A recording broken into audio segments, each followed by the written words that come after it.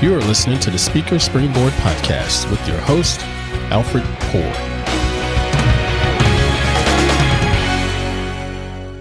Welcome to the Speaker Springboard Podcast, where corporate leaders, business executives, and other good public speakers come to become great speakers. Every week, you'll hear about practical tips and valuable resources that will help you get your message across, whether it's on stage or online. This week, my guest is Howie Jacobson. He's the Director of Coaching at Bregman Partners, where he is an executive coach for clients ranging from startup founders to established and rising Fortune 100 leaders. He's the author of AdWords for Dummies, as well as a bunch of other titles, and his writing has appeared in Fast Company and the Harvard Business Review. His mission includes helping kind and generous people grow their capability and scale their influence, sharing the joys of a healthy life, and reintroducing people to their most authentic, best selves. And among his other interests, he plays fiddle, and I play mandolin, so don't be surprised if we break into a little bluegrass before we're done. So Howie, welcome. Thanks. I'm getting ready to do Red-Haired Boy with you. Oh, excellent. There we go. All right, so let's get to the questions. So who is your ideal client? Right. My ideal client is anyone in a fast-moving company who has to move from being the doer to being the leader, being the manager, being the visionary. So people who, they're scaling, it's in a disruptive industry, health tech, and they're now big enough to need help and to be able to attract help, and yet they can't take their hands off of the steering wheel and let somebody else drive. Understood. Yeah, I've certainly met people in that situation.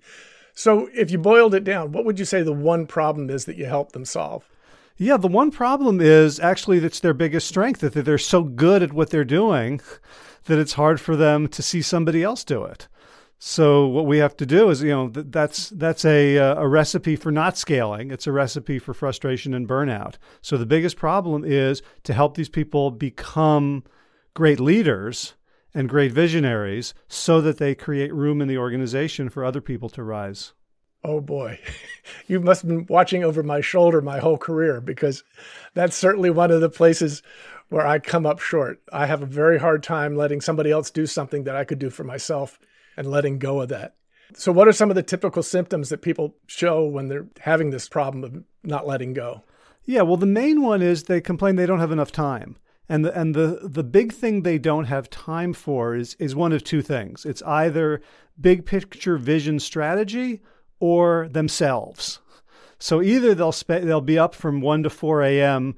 planning the future and thinking about big issues, and they'll drag themselves to work stoked on caffeine and sugar and be yawning during board meetings and exhibiting also, weight gain, irritability. Very often the most honest feedback comes from their families, right, on how they're actually doing. Or they'll take care of themselves and the business itself will suffer because they're just put sort of heads down solving yesterday's problem rather than looking out and seeing what's on tomorrow's horizon. That's a really good point about yesterday's problems. That's a good one. I like that. So if they're lucky enough to be self-aware enough to realize they've got a problem, and being the kind of people they are, they're going to try to fix it themselves. What are some of the mistakes that they make when they try to go it alone? Well, the biggest mistake people make is they don't really understand what the cause is, or that there is a behavioral cause. People will try to make more time or try to power through, as opposed to understand what's really getting in their way is they have a feeling in their body that they're uncomfortable with. This feeling, I have to give up control. I have to trust other people. That makes them nervous and agitated. And when we're nervous or agitated or have some sort of feeling of inadequacy, we just want to make it go away. And the easiest way to make those feelings go away is paradoxically the things that keep them present, which is exerting control. Right? So if I feel bad and I can exert control by just doing something that I'm good at, it's almost the same as taking a drink of alcohol or smoking a cigarette or eating junk food. It's a momentary pleasure that eclipses the larger issue that we're trying to deal with. and doesn't really get to the root of the problem. It just... Right, exactly. Like any addiction. So it'll be like, I have ameliorated the negative feeling, but I haven't pulled out at the root the cause of it. Because the cause is a good thing. I'm trying to grow in a new way, and that's uncomfortable. Let me take this a little step further. One of the things I've seen in my career writing about technology is as you can imagine, I've seen lots of startups. And one of the things I see in common with a lot of them, especially the ones that struggle, is that they'll have a strong leader who gets everything started, and they figured out how to do something, or they figured out how to do a couple things, and they don't have the rest of the picture, and they just work harder and harder at making those things that they know how to do. So maybe they know the technology, but they may not have the marketing. And so this has this sort of built-in cycle of working harder and getting behind her. Does that resonate with what you see? Yeah, completely, 100%. And being your own one-person show is a perfectly valid lifestyle and business model.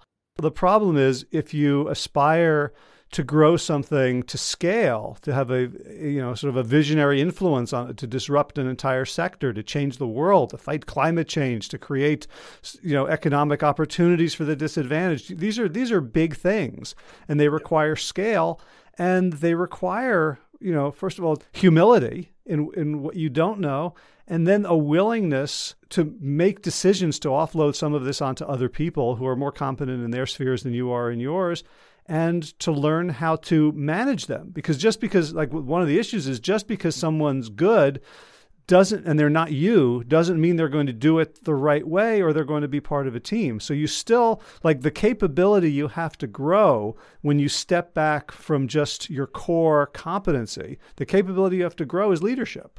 Yeah. I think of Steve Jobs bringing in an executive from a soft drink company to run this innovative computing company. That had to be a difficult adjustment, I would think.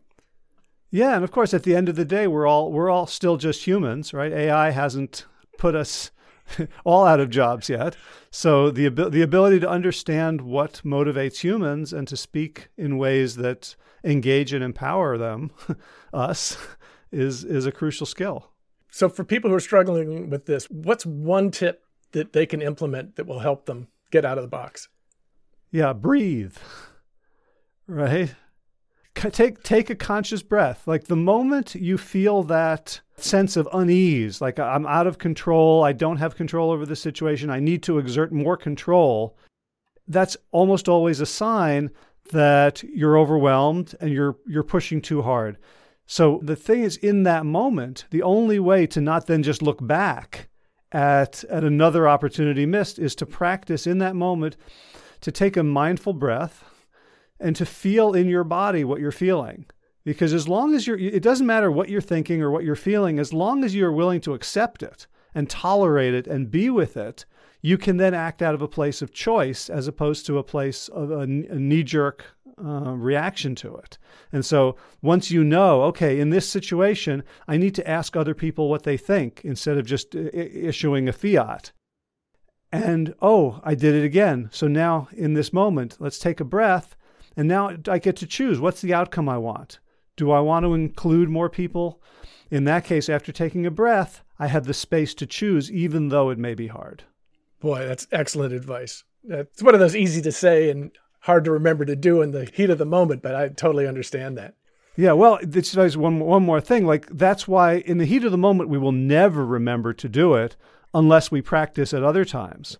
So set your smartwatch 3 times a day or some sort of reminder to just practice breathing and noticing your body so that it's not the most foreign thing in the world at the moment when you're under the greatest stress.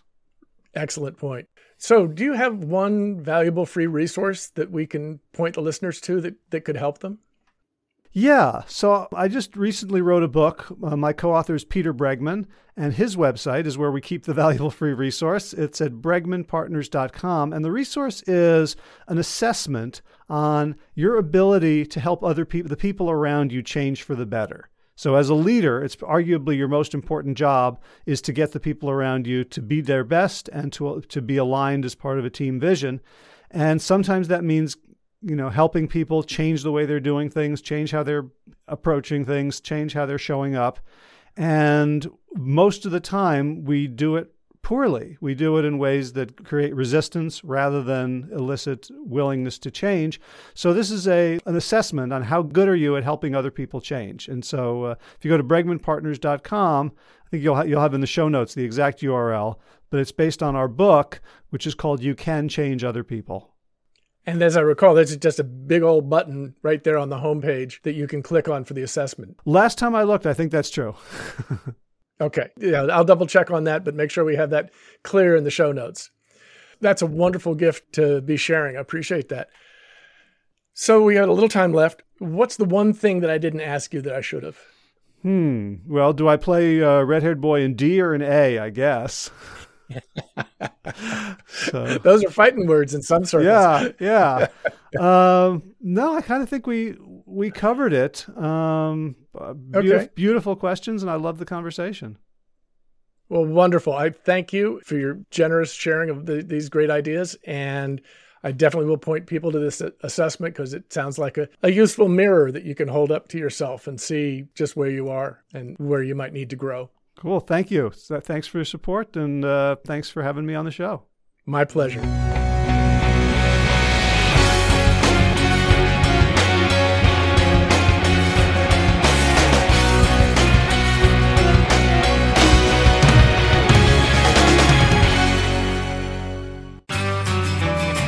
Thanks for listening. If you or your team would like to improve the impact of your online presentations, be sure to attend the free monthly demonstration of the Speaker Springboard system. For details, go to www.speakerspringboard.com/demonstration. Hope to see you there.